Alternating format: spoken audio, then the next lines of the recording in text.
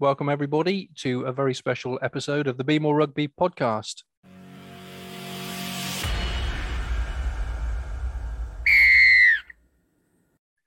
Jay, how are you? Very well, thank you, James. Yep, doing really well, thank you. Good. And to everybody that's tuned in to listen or to watch, we have our guest, the Bath and England legend, that is Victor Ubogu. Victor, how are you?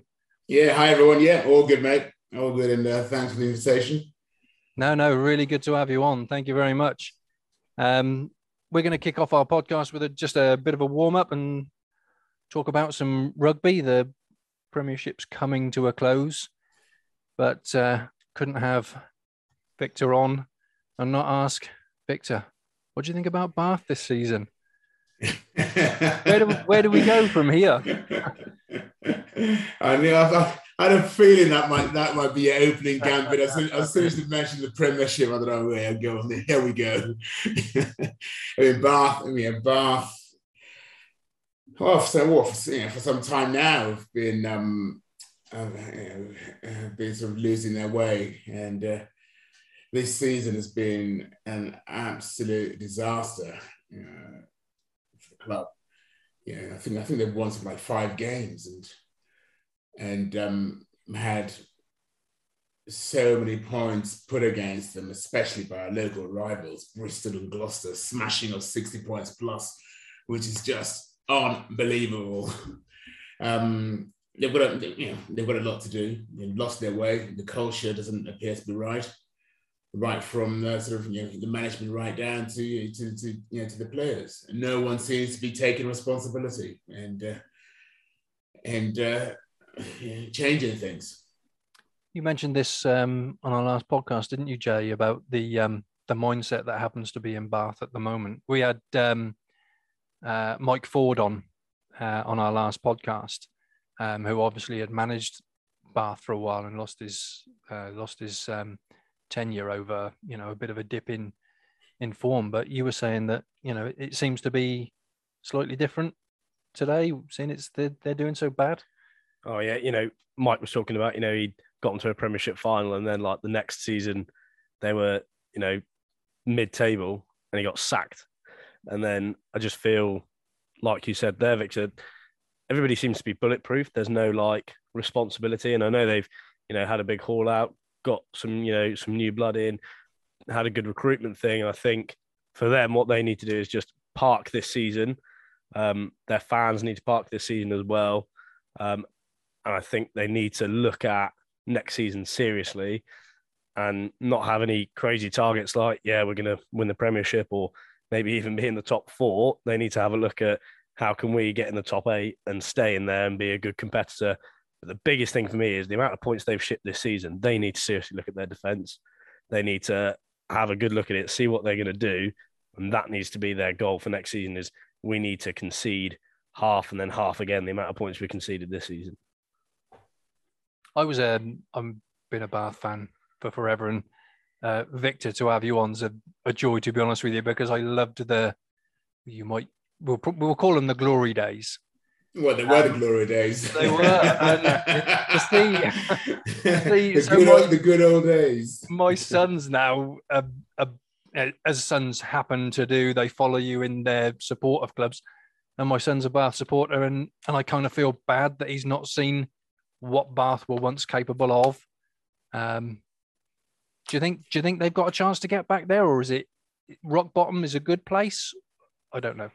Rock bottom is never a good place. I mean, rock bottom is never. It's not something I've experienced. And looking at some of the results and the players and the management and the words that have been sort of coming out of the club over the last 10 years, where I think it's been a long decline over a long period of time. And I find it really hard to understand what they're trying to achieve. I don't think that they actually know what they're trying to achieve. I mean, they brought in a consultant at Griffiths to try and tell them what's wrong. He gave them his views, got a position as chairman, and 5 5 months later, I actually found out yesterday or the day before that that he'd left already, which is crazy. You bring someone in to tell you where you've gone wrong, you employ him, and then get rid of him and retain virtually the same people. So I really don't know what they're trying to do or what they're able to achieve going forward, because nothing appears to have changed, and without change, there won't be any improvement. What do they say? Insanity is doing the same thing over and over again and expecting a different result. Sounds much like that, to be fair. Yeah, I mean, the players have to take responsibility as well, and then the culture is clearly wrong, and I can't understand when people walk around clapping fans after they've just been smashed 70 points. I mean, when we lost games, you wouldn't see us going around clapping fans. You go and bury your head in the sand and get it right the next week. If we lost the game last Saturday, you can rest assured that the next thing that we're meeting the following Saturday, they know that they're going to get serious beating. There's absolutely no way that we would rest or we would lose 2 games or 3 games in a row. It's just without putting up a proper fight. Yeah, that's an interesting thing, because we've talked on the podcast before about the mentality of losing, and how losing usually or should give you a lesson so that you go out and improve. But in this season, there's no relegation from the Premiership. Do you think that's affected Bath or the clubs, and thinking we're safe anyway? Why try? There's no loss. That has saved Bath for being relegated, but I don't think the issue of relegation is responsible for the lack of performance. I mean, we're not. If you look at the team sheet, I mean and the squad. That's a very strong squad in terms of the names and the players that are there. So that is not translating into a team performance. If you look at the last game against Gloucester where they lost, I can't remember. It was just by more than the score that we put on Gloucester in the 1990 Cup final. Those aren't bad players. How can they ship in so many points? It's got to be a cultural thing. It's not a lack of skill, lack of talent. It's a lack of culture and a lack of desire. To lose by that many points, it's just crazy. Just doesn't make sense to me. I think we'll probably come on to culture later on in our podcast as well and talk about that. Well, Victor, thank you. I think we'll kick off the first half. Welcome again to the Be More Rugby podcast. I'd like to start off by going back to where it all started for you, because I know you came from Nigeria to Devon. Is that correct? Yeah, that's correct. And I was born in Lagos. I grew up in Lagos and came across to England as a 13-year-old and went straight to Devon, to a boarding school in Devon. So I think one day I was in 90-degree heat in Lagos. The next day I was in snow drifts in isolated Exmoor. So it's a major culture shock. Talk about culture. It's a serious culture shock. And is that where you found rugby then?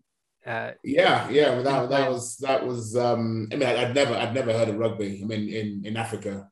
Yeah, my sport was soccer. Okay. And I was one game session. I was told, here's a pair of shorts, some boots and a rugby shirt. We're rugby training, and I was sent off after about 5 minutes because I didn't know the rules. I was disruptive in the session. Didn't know the rules. Never seen anything like that before, where you're running forward and passing the ball backwards. And for me, all the sports that I've been involved in previous to that, basketball, soccer, you're throwing the ball into space. You're passing into space. You're trying to, you're moving forward and moving the ball forward. You're not throwing it backwards and running forwards. That didn't make any sense to me. But I was fortunate enough to be, good at ball sports, and picked up rugby the following year because that was what all the kids did at school. That was the school, the main sport at school. And if you wanted to get on with all the kids at school, it was useful and helpful to be part of the rugby community. So you were thrown into it then, more so than sort it out. Yeah. I was thrown into it. I had no choice. It was either that or. In fact, when I was 17 to go and learn the rules, I ended up playing table tennis, for the rest of that term because I enjoyed playing table tennis, and it wasn't the warmth. It wasn't outside. Table tennis, basketball, picked up squash. I thought, great. At least I can stay in the warmth. None of this going outside, drizzling rain, snow, cold. No, warmth, and fun. That's it. That was my priority. Staying warm. But again, getting back to that. As I said, a lot of the guys that I got on with, they all played rugby. So I felt, if you want to be with the in crowd, you had to play the sport. I was fast. I was reasonably fast. So the following year, I thought, right, okay, let me give this game a go. And the easiest place for me to start from was on the wing, and I was still where I could find it. See, if you play, just stay on the wing, or pass you the ball. When you get it, just run and touch it down between, after the try line. I did that very well because I was quite strong. I was quite quick, and I enjoyed playing on the wing and was scoring 2 or 3 tries a game. So it was all good. And then sort of moved under 15s. I'd moved to fullback and centre, and our loosehead prop was injured. So I was the next biggest guy in the team, and I was asked to cover a prop for 2 or 3 games whilst he was still out. Which I said, yeah, sure, no problem at all. I'm happy to help out. Moved to prop, realised that, wow, this is nice and warm in here. Everyone's cozy. There's a theme going on here, isn't there? Nice, warm, cuddling up. Direct confrontation with the opposite number, which I loved. And I didn't have to wait for the ball to be passed out to me on the wing or the centre or fullback, freezing my ass off. I could go in there, get the ball in the rucks, run through everyone, and I just loved the physicality of it. That's good. And ended up staying at prop. For the rest of my life. Did you find that a more natural position then than out on the wing or as a back? I just found it a lot more fun. Well, firstly, it was warm. Secondly, the physicality. I enjoyed the physicality of it, and I didn't have to wait for the pack, the scrum half, the fly half, the centres to ship the ball out to me on the wing where I was freezing my arse off. I could get involved in the rocks and mauls, go and wrestle for the ball. I was stood one in the line, peeling around for the tap ball back to me, and running from the backs. It was great fun. I really enjoyed it, and enjoyed the fact that you were there, face the opposite number, which was awesome. And the camaraderie in the pack was so much better in the back line. I just enjoyed being a forward and a prop. So you went on from schoolboy as a schoolboy, you went to play for England under 18s. Was that Yeah, through the county setup? You went through county, southwest, that sort of stuff. Yeah. Well, I ended up playing. Well, I went to Devon schools on the 16s. Initially, then went to the Southwest trials, and I think there was another prop that was there for some reason. He was selected ahead of me, although I thought he was a better player. But I think there was a bit of favoritism going on there, and sort of came across him again in the under-18s trials, and I just knew that I'd have to play much better, put it out of discussion. Actually, who was the better player? So just had to try much harder and put it beyond doubt, and ended up being selected and went all the way to play for England under-18s. Who was that against as under-18s? Who did you play against when you were under-18s for England? We played Wales, Scotland, Ireland, from memory. It's a long time ago now. But I think we played all the home nations. I can't remember the scores though. It's way too long ago. Too many knocks to the head. So from there, then, from England under-18s, I mean, that's pretty high level for any rugby player to want to attain to. Mm-hmm. Where did you go from there then? Under-18s, ended up going to I did my first degree at Birmingham, and play for the uni for the first year. So that's I wanted to play for the uni for the first year to meet people and get into the uni culture. And then second and third years, I joined Moseley, and ended up playing at Moseley because I just wanted a better standard of rugby. They were they Premier League standard then? Yeah, they were. Yeah. Yeah. Yeah. So my second and third is I played at Moseley, and then went on to play England students, England 18, whilst I was at Birmingham, and then got offered an opportunity to go to Oxford for a year, which I took up, got a blue there, and then joined Bath. Left Oxford and joined Bath, and sort of gave myself 3 years for an England cap, which was my real prime target. Up until that point, I played rugby because I enjoyed playing sport, and I played rugby for fun. And it was only until when my sort of final term at Oxford where I had to make a decision whether to sort of follow the rest of the Blues in the city or try for a full England cap. And that was when I really had to make that decision whether to take rugby seriously, because I guess growing up in Africa, being born in Africa, no rugby heritage whatsoever.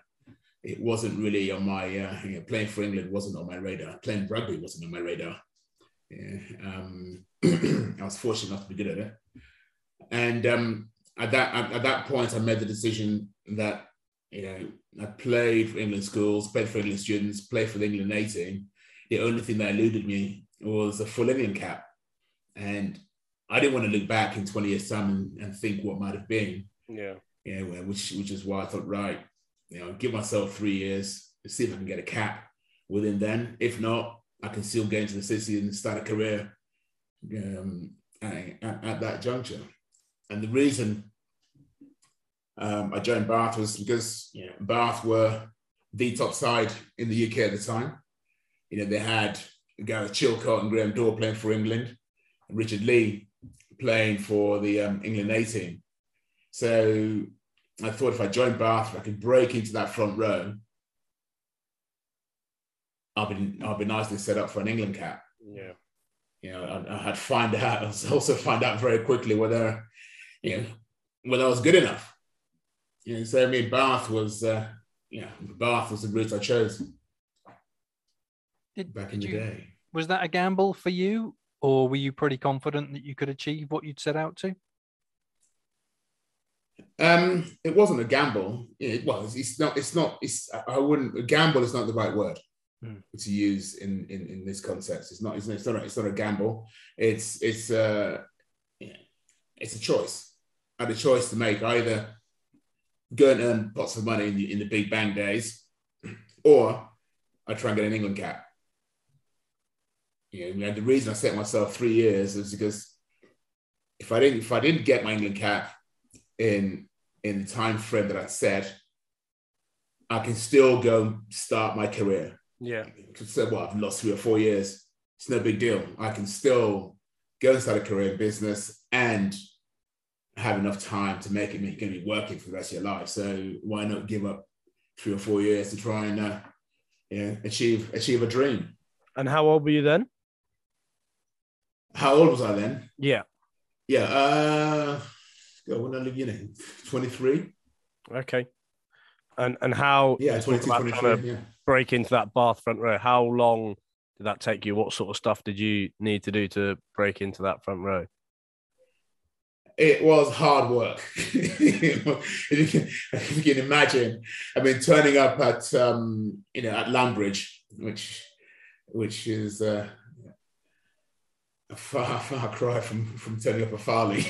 Yeah, they're turning up at Lambridge on a wet winter's evening, and you're there, scrummaging, you're practicing, and you got the likes of Coochie, Graham Dorr, Richard Lee, John Hall, Nigel Redman, Andy Robinson. You can't, and you're there as a young whippersnapper, thinking that, oh yeah, I was topping class at uni, playing for English students, thinking you're the kid on the block, and you arrive at the Bath training ground, and you look around, and you think, wow, there's a lot of internationals here. There's a lot of people better than me here.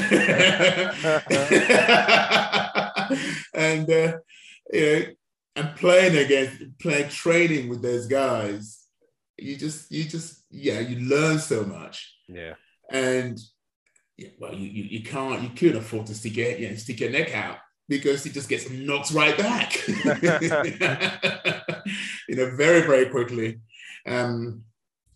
But there were so many. One thing I found in those days as well, I mean, there was a lot of kids who turned up pre-season, and very talented kids, but a lot of them drop out because they just couldn't handle the banter and the fact that you're in an environment where, okay, you might have been the best at under 18s, you might have been the best at uni, but right here, you're shit. Yeah. And you've got a lot to learn. And there were so many sort of experienced players there. And to cope with that, you need a certain mindset, a certain mentality, which in our environment is developed hugely if you're able to deal with it. You learn a lot, and in that environment where you knew that there was plenty of trust. There was plenty of trust. You knew you could count on the man next to you. And that in itself gives you the confidence to sort of concentrate on your job at hand, so that collectively, everyone's performance is right up there. And what you've spoken a lot about culture and stuff like that. What a culture that creates. I mean, there's a lot of people that are desperately trying to recreate that, and have everybody, whether it's in business, whether it's in sport, everybody wants their culture to be perfect, because like you just described then, you're able to focus on your scrummaging, you're able to focus on your ball carrying, because you've got that trust in everybody else that you're working with, and it just makes such a massive difference. Yeah, sorry, what's the question? No, it wasn't a question. It was just building on what you were saying, and agreeing with you on the stuff, and what that sort of creates. I suppose my question would be, is were you conscious of that at the time? Were you looking at it and going, do you know what, this is building the culture that's now creating the success, or was it just happening without you even knowing it? it's one of those things where I mean, Bath were winning before I got there. Mm. I went into that culture and grew within that within that culture. I mean, it took me ages to break into the team. I mean, for the first, I always remember when I first came down to Bath. I think the first game that I went to, I just went along as a spectator with the team, and that was Gloucester away. And I remember sitting there going, "Oh my God, these are gladiators." And you hear the roar of the shed and the abuse and the whole energy of the place of that Bath Gloucester game.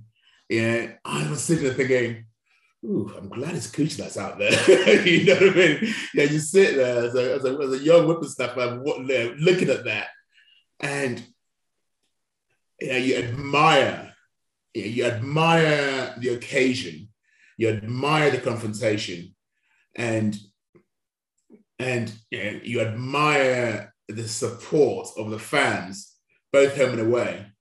Yeah, and he just it was a huge occasion. And for me, that really spurred me on to go, right, you know something? I want to be playing in that game. Yeah, I want to be playing in that game. I've seen what those guys do week in, week out. I've seen the commitment. On both, on both sides at that game, where you see the Gloucester guys coming in, the Gloucester fans supporting, the Bath fans supporting, the Bath players. It was such a huge occasion, and it meant so much to everyone, in the Bath team, and it meant so much to everyone in the Gloucester team. That was a real battle, and that really got me excited. I wanted to be there. I wanted to be part of that team. To watch Bath and to watch those guys play in that sort of environment was just awesome. And absolutely awesome. This is pre-professional game. Yeah. Oh yeah. We're talking. How did that change when the game became professional? Because you played on both sides, didn't you? Yeah. I mean, it's you can't. Well, it's difficult. It's difficult to compare both. You talk about professionalism and the amateur days where the players stayed at the same club for the vast majority of their careers, as opposed to I only played in the first 4 years of professionalism. You can notice that those local derbies are sort of lost. We're starting to lose a little of their sort of special occasion, a special occasion environment, if you know what I mean. You just don't get the same feeling because I guess with the frequent movement of players, you just don't get that same club loyalty and intensity because they never experienced what a Bath Gloucester game was like, or the new guys, what a Bath Bristol game was like. Yeah, you can't lose to Bristol, you can't lose to Gloucester, you can't lose to them, not home and away. Good God, you lose to them. Next time you meet, you have to win that game. You have to be carried on the pitch. If you're losing that game, that was what it meant. And I always remember when I first came down to look at to have a look at Bath prior to joining and walking into the clubhouse, and you got all this, you got the pictures of all the cap players in the top room. I don't know if you're familiar with the clubhouse in the bar at the top.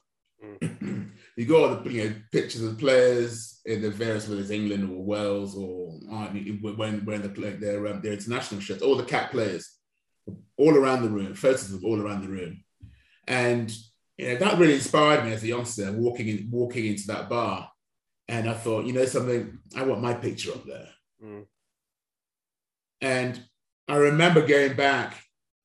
One of the last times I went back to the clubhouse, which is donkeys ago. We were talking over 5, 6, probably about 10 years ago, probably now. Walking in there, and all the pictures have been taken down, and they had sort of big sort of pictures of the current players. And to me, I walked in there and I just thought, if I was a new guy new youngster walking in here now, thinking about joining this club, where's the inspiration? Where's the history? That for me just was one of the things that I thought was wrong in what was done in the club. I didn't like that at all. There's no history. We basically we would pass the baton on, and the baton's been dropped. Yeah.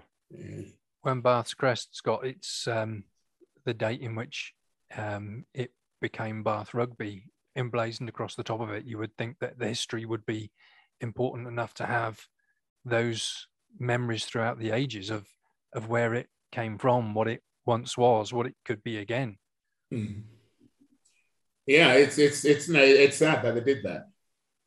I mean, that was for me, that was a significant change. Not many people probably noticed, but it was one that I noticed, and I know that it was one that when I first walked to the clubhouse, and I thought, wow, I was inspired by that. Yeah. Did you ever voice your concerns, ever voice your opinion on it and how bad you thought it was?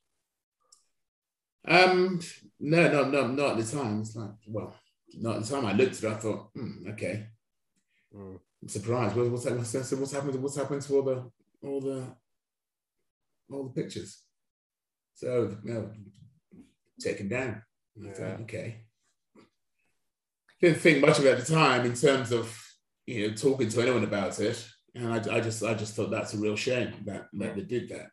That was the damage was done. Yeah, the damage was done, and I've just walked. And any youngster that walked in there would probably would have felt the same inspiration and feeling that I felt about, wow, look at this. This is the club's history. This is awesome. I want my picture up there. I wonder how many Victors that Bath have now missed because of that, just that small little thing that has taken away that direct look up of that inspiration. I wonder how many players they've missed now as a direct result of just not even acknowledging their history.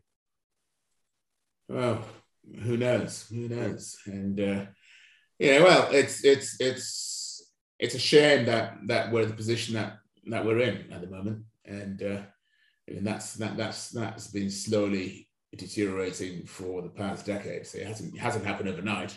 No, it's happened over time, and even now, there's still no real sort of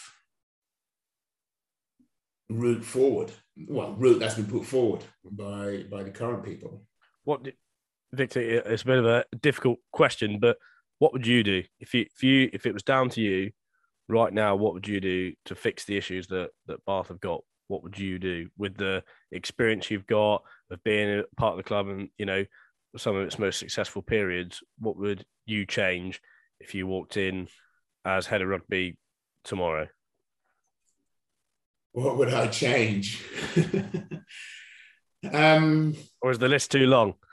I mean, to be honest, I have been close enough to the club to know what the personnel issues are. I know this.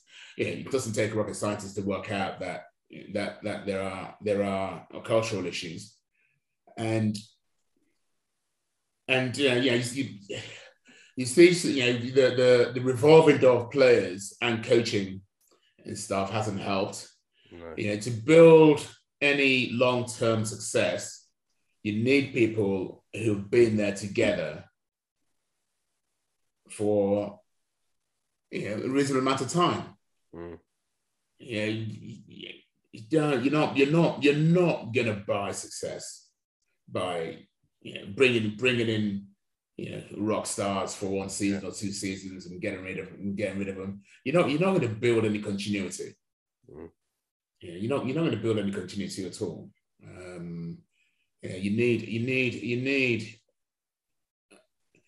need a core players to build around and keep that core. From what I've seen and what's been happening, the players, a lot of players have been released, early, and players, especially players that that went through the academy and played a few seasons at the club. A lot of them have moved on and doing well at other clubs. Yes.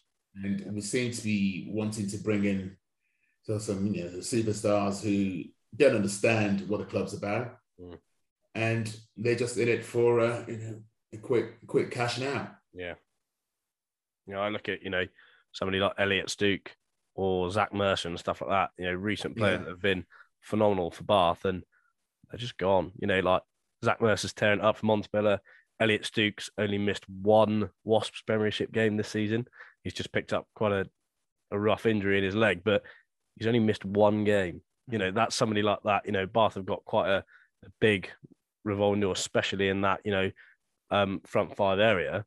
And, they've let 2 really decent players go that would have been able to help them in that sort of, I find stuff like that is difficult. And then, like you say, they bring in like these rock stars like Danny Cipriani, and, great for, that looks great. Maybe that gets a few bums on seats in the stadium and stuff like that.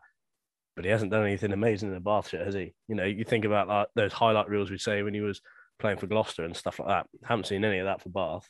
In fact, he's been struggling to get into the team, and Orlando Bailey's been getting picked ahead of him because he's just playing so much better. But he's another one. He's gone now, and he hasn't done anything. But yeah. Well, yeah, and that's There's been a few like that, and as I said, you've got to nurture people over time. There's no quick fix. There's absolutely no quick fix, and changing the coaching staff all the time doesn't help either. We've had some decent coaches who haven't been, who just haven't, revolving door in and out. So you can't build any continuity or any proper culture if things are constantly changing. And that's been the issue with Bath. So they just need to just get right. These are the people we want, and just stick with them. Let them get through the pain together, and let them find the solutions together. And right from the management team and the players. I mean, no one wants to be in a team where they're getting spanked 60, 70 points. Nobody wants to do that. No. And sorry, Victor. Yeah. I just want to, before we break for just an announcement at half time, so much of your career is worth talking about, and we haven't got the time to cover all of it. Your England career, 24 caps for England. You've played with, as well as helped develop the game, you've played with legends of the game that I know I certainly grew up watching and being inspired by. But I just want to, while we're talking about history, I want to pick up on one thing and find out from you, because you were there. The 1995 World Cup transcended rugby, became history on its own. When you were playing in that World Cup, were you aware that history was being made at the time? Was there something special in the atmosphere, or was it just another World Cup? I mean, there was something very special in the atmosphere. I mean, playing in South Africa was an awesome experience, and touring South Africa in '94 ahead of the World Cup in '95. It was the first time I'd been back to Africa for a very long time, because I never, my family was ever in England.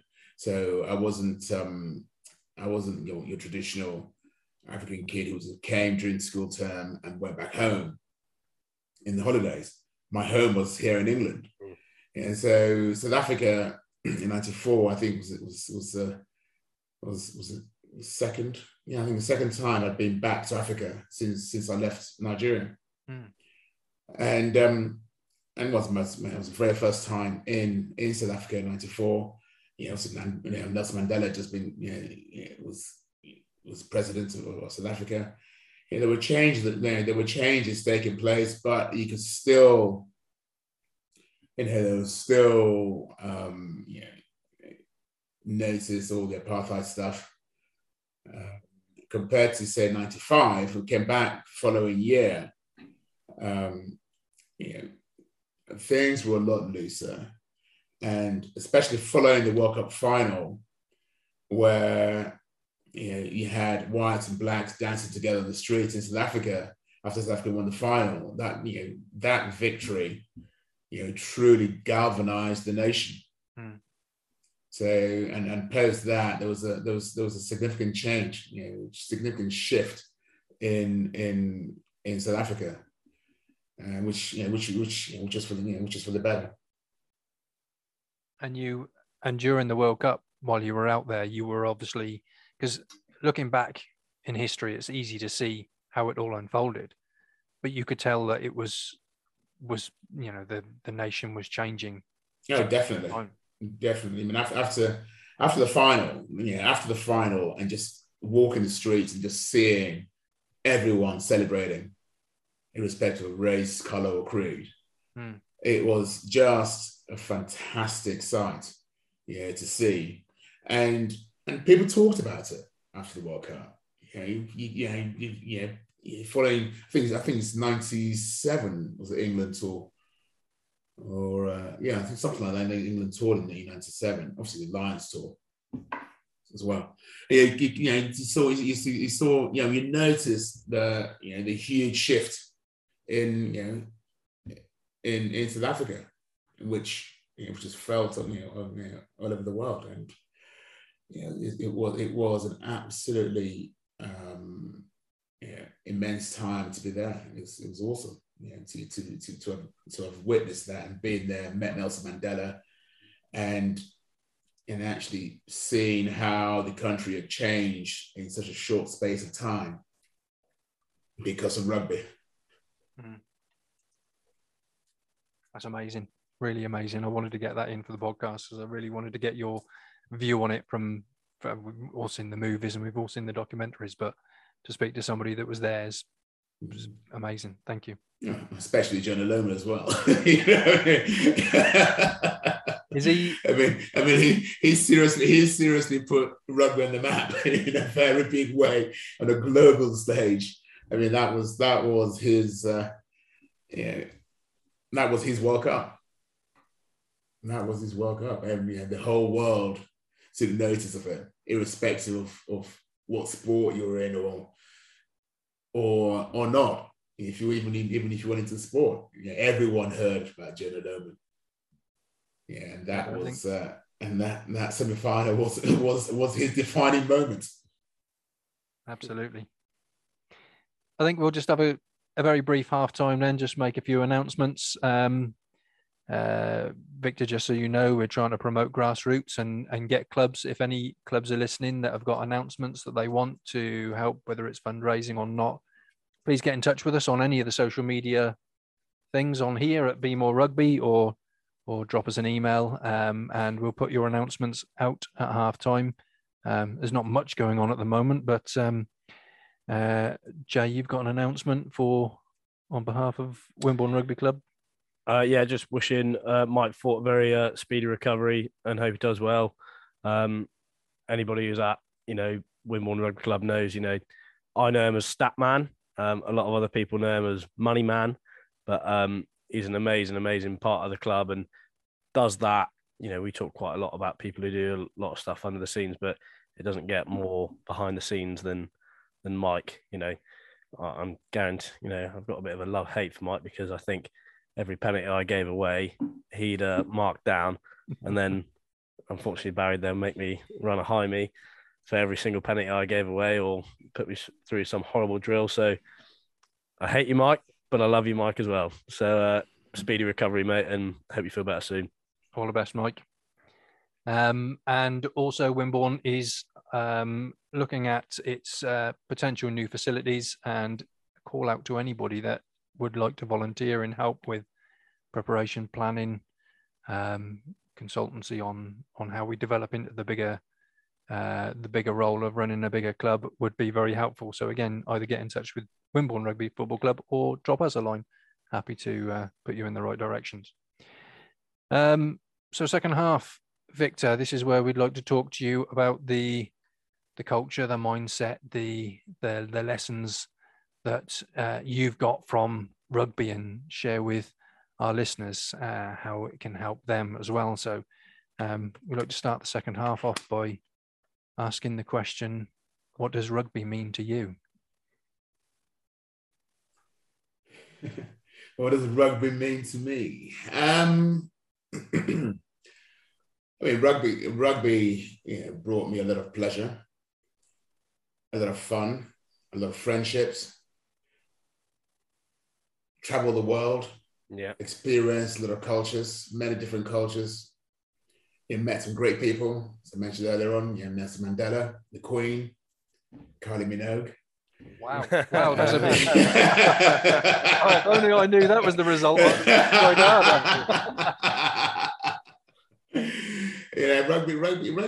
Rugby's been great. I mean, it wasn't on my radar growing up as a child in Africa, but it derailed my initial career path.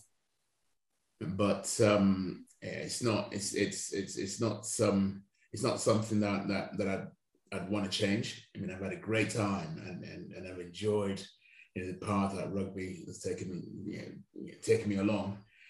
I mean, rugby has been awesome and has been instrumental in shaping me. And we've obviously, just so you know, Jay and I are part of the Wimborne Rugby Football Academy, and doing this podcast as well, and trying to get the mindset out to try and help young players, boys and girls that are thinking about joining rugby. If you had something to say to all the Minion youth in grassroots rugby everywhere, what would you say to them that to encourage them to join rugby, and why? I mean, rugby is fun, and if you're playing rugby, you gotta enjoy it. Enjoy the game. You'll make some great friends. The camaraderie is absolutely fantastic, and it's an enjoyable game. For me, it's an enjoyable game. But most of all, you got to enjoy it. I think that's the main thing. Enjoy it. Enjoy playing it. Because if you enjoy playing it, you'll do well. Yeah.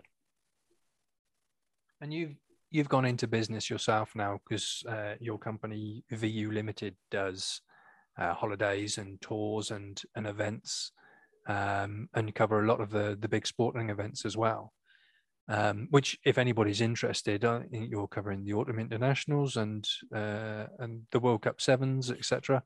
Get onto the VU ltd.co.uk and have a look at Victor's website.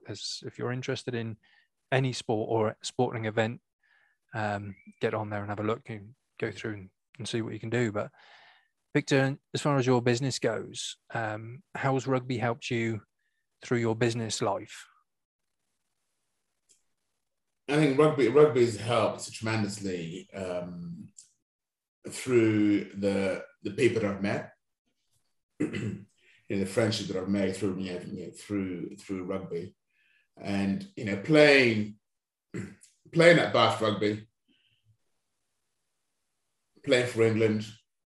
You get to meet a lot of people. You get to meet a lot of people in business, a lot of people in positions of importance in business, and it's important for all the youngsters who are growing up and going through that system to take the time out to go and talk to people and meet people, because anyone of those people that you meet today whilst you're playing could be useful to you tomorrow in business, especially if you look at a professional athlete, the professional scene, pre and post match, get around the boxes, meeting the fans, just talking to people and collecting cards. Make sure you take a card. If you meet someone, take a card and take the time out, to talk to people and find out what they're about. That's those. I mean, one thing my father always told me, that always collect and keep a card, a business card. And I always remember that, because you get to meet so many people. You may not know at that time that they may be able to help you in the future. It's too late. It's too late when that time comes. If you've forgotten who they are, you haven't made. You haven't taken the opportunity to actually get to know who they are. Because it's from time to time, I see a lot of people, youngsters who are coming through, and they don't make the effort to meet people. They don't make the effort to chat. They think that they've arrived and they're the important ones. No. Take the time to talk to people. That's a great message, really great message that, we agree with a lot. And I must admit, I think, when I first started, I got my first job when I was 15 years old through the rugby club. I've had many jobs then within rugby subsequently because of people who you go out and speak to and stuff like that. And I think the connections you build and the relationships you build with people is going to, number one, help you out, if you're ever in a tight spot and you need some help. But when it comes down to, like the business world and stuff, like everybody's got something to offer. Everybody can help you in a certain way. And I absolutely love that, Victor. I'm definitely going to use that, always take a business card, because I think that is a really strong, powerful message. Oh, definitely. I mean, when I first, I didn't plan to go into sports, hospitality and event management. It was just something I fell into. Having sort of finished sport, got involved in the bar, Shooters Joe's in London, sold that. And then, in fact, at the 95 World Cup, I met a guy who ran a small travel business. And we were just chatting at the table in Sun City. Gave me his card and said, "Look, let's have a chat when we get back." We met up, had a chat, and he was looking at setting up a travel business, to rival Kuoni, and he said, "Look, I could really do with your help on the sporting side, to front the sporting side of things," which that would have happened if I hadn't had the conversation and chatted with him at the table at Sun City and collected a card. So that was how that was how my sort of sports hospitality business started. Because we came back. Unfortunately, I got dropped by England, and he said to me, "Look, why don't we host some people in the West Car Park?" I said, "Yeah, sure, no problem at all." Sort of thinking we might get 10, 20 people in the car park. I had a database of cars that I collected over the years. So I just messaged people saying, "Look, who fancies a picnic in the car park and watch the game?" And over 100 people said yes. So that was how that business started. Wow. And obviously I carried on playing until I retired in 2000 and set up properly a few years later. And and all the sort of relationships and contacts that I built through rugby came in handy. Because if I couldn't sell rugby, you might as well shut up shop.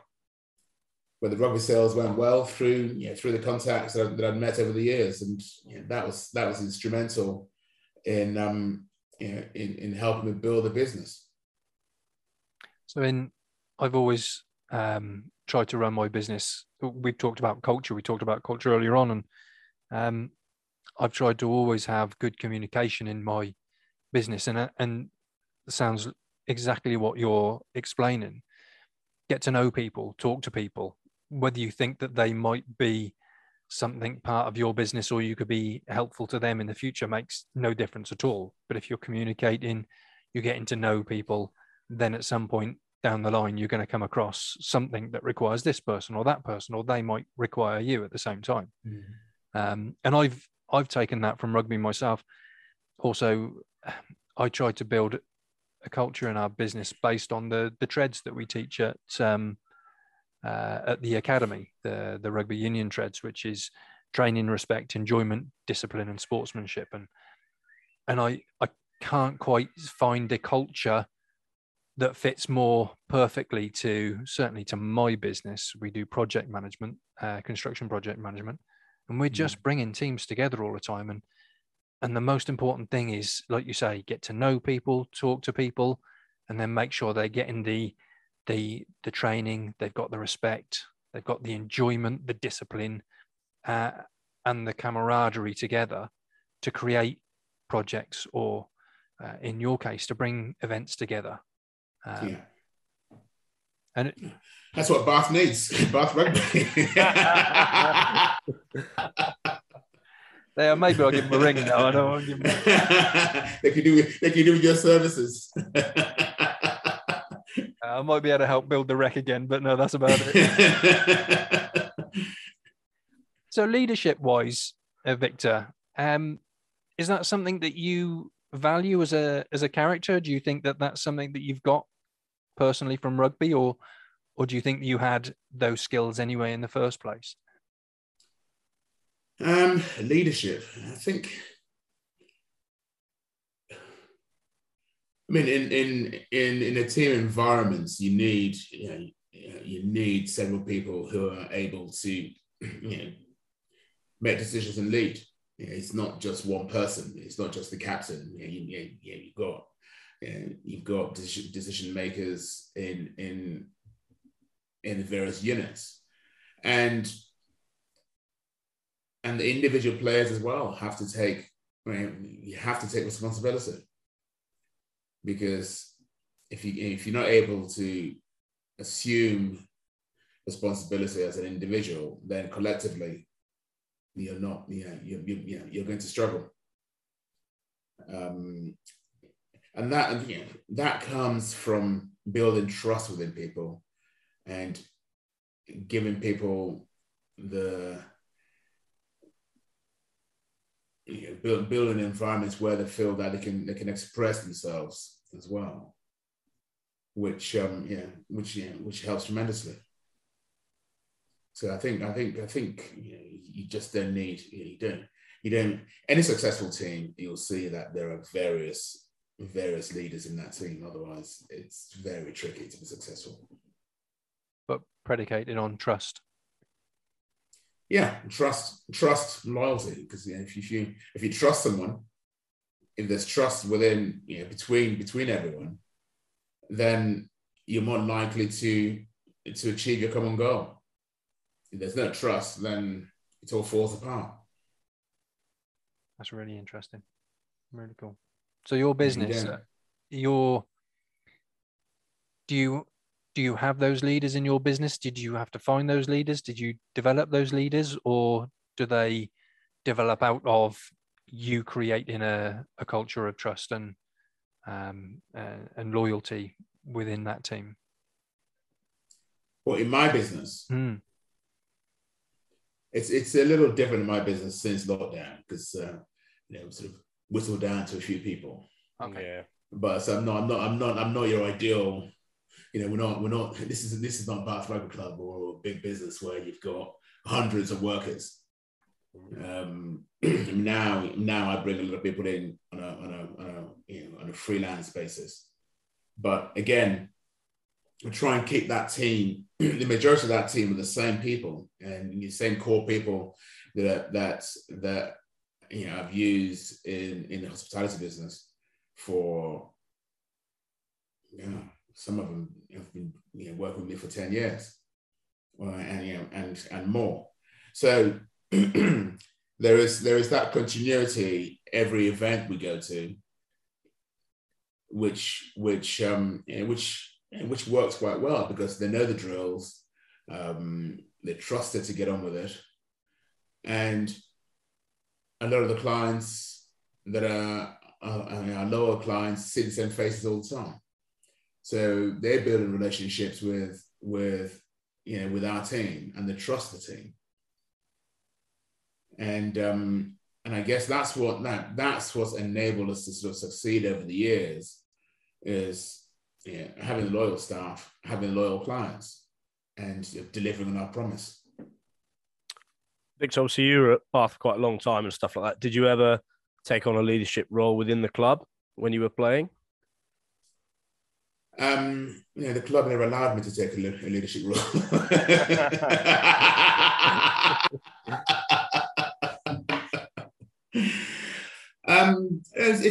It wasn't a situation where I had to take on a leadership role,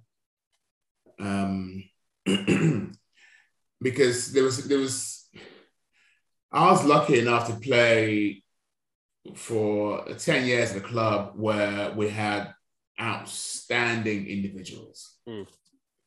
And everyone worked together, and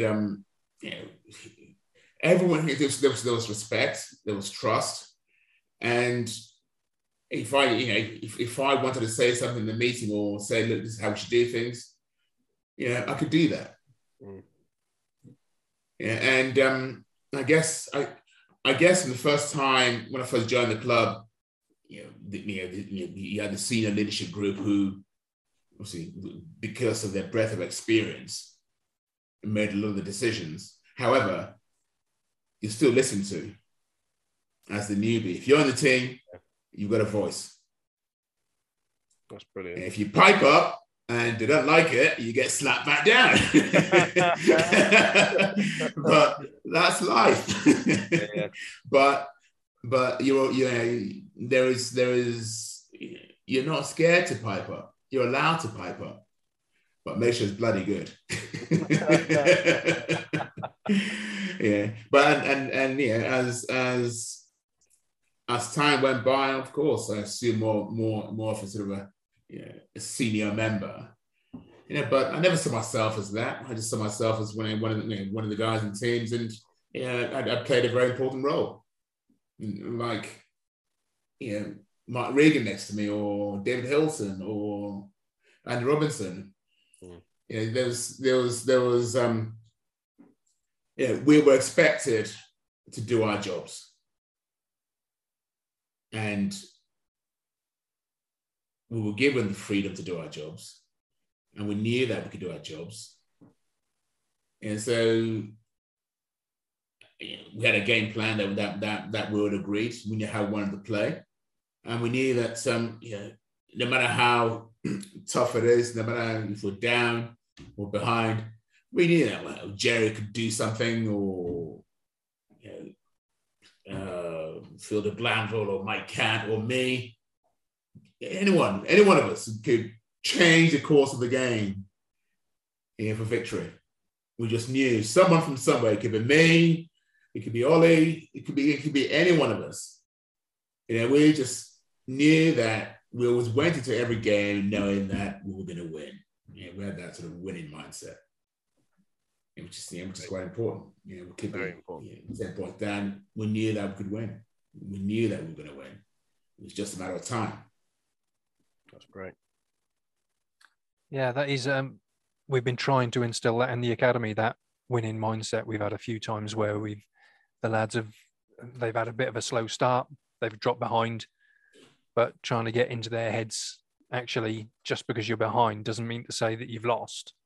You might be losing, but get that head in the right place. Use those top 2 inches and turn this around. Get that mindset in of, yeah, you can win this if you work together, if you pull together everything that's been done on the training ground, if you put together everything that you've been working towards. I suppose then you just go back to that culture.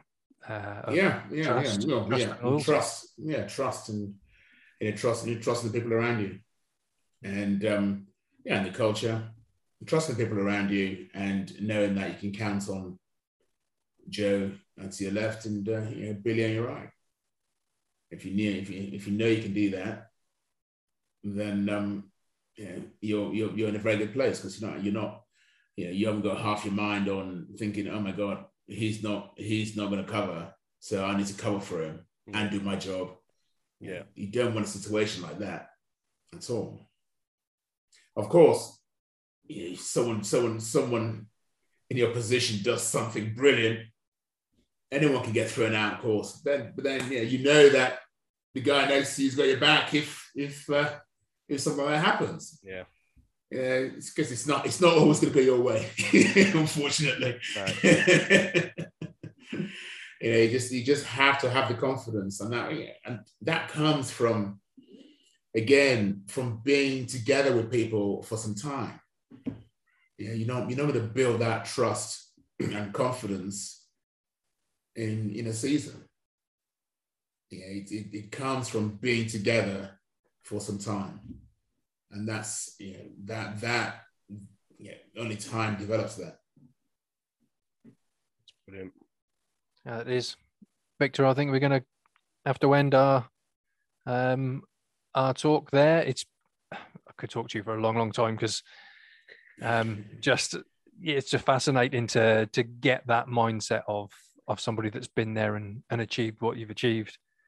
I think certainly for myself, what I'll take from our talk with yourself is really that if you're going to bring a team together in business or personal or on the rugby pitch, that culture of trust, that culture of being allowed, as you said at the end there, given time to learn and understand and build that trust, so that you can have the loyalty and stick your head up and and be accountable, but like you say, make sure it's worth it. Otherwise you get slapped back down again and have another go. And of course, as far as me, as far as I'm concerned, the ultimate goal of all is to meet Kylie Minogue. So, and you've achieved that. I'm honoured to be talking to you. No, I love that mix. Nelson Mandela, the Queen, and Kylie Minogue. Yeah, absolutely. It's like that question: if you had 3 people to invite to a dinner party, who would you? It's brilliant. Jay, what have you taken? I love your philosophy, Victor, on the sort of stuff, very similar to what we are here at Be More Rugby, in, the relationships you build with people. Yes, they're great from the rugby pitch, but it's the other stuff. It's the extra stuff. It's the business. It's the relationships and the friendships you build with people. When we ask you questions like, what does rugby mean to you? You didn't once mention like winning or anything like that. You mentioned the personal side of it and everything like that. And, that sticks with me in a big way. And really, really love, your father saying about always take a business card. I like that a lot. Yes, it's been fantastic. I've certainly enjoyed it. Like you said, that's important to do. Yeah, definitely. And wish you all the best with your business. I know it's going well. Hopefully, it'll go even better now. You can hold events if people want to get in touch with you for any events upcoming or holidays. Is it best just to go through your website? Yeah. Just drop me a note through the website. That's all. It'll get to me. Good. Fantastic. Brilliant. In which case, then, thank you, everybody, for listening. As we've said before, we can't do it without our listeners. We are all a big team here at Be More Rugby. If you'd enjoyed our podcasts, please drop us a like, subscribe so you don't miss any more. And until next time, Be More Rugby. Victor, thank you very much. Thank you, James and Jane. It's been fun. Cheers, Victor. Thank you. Take care.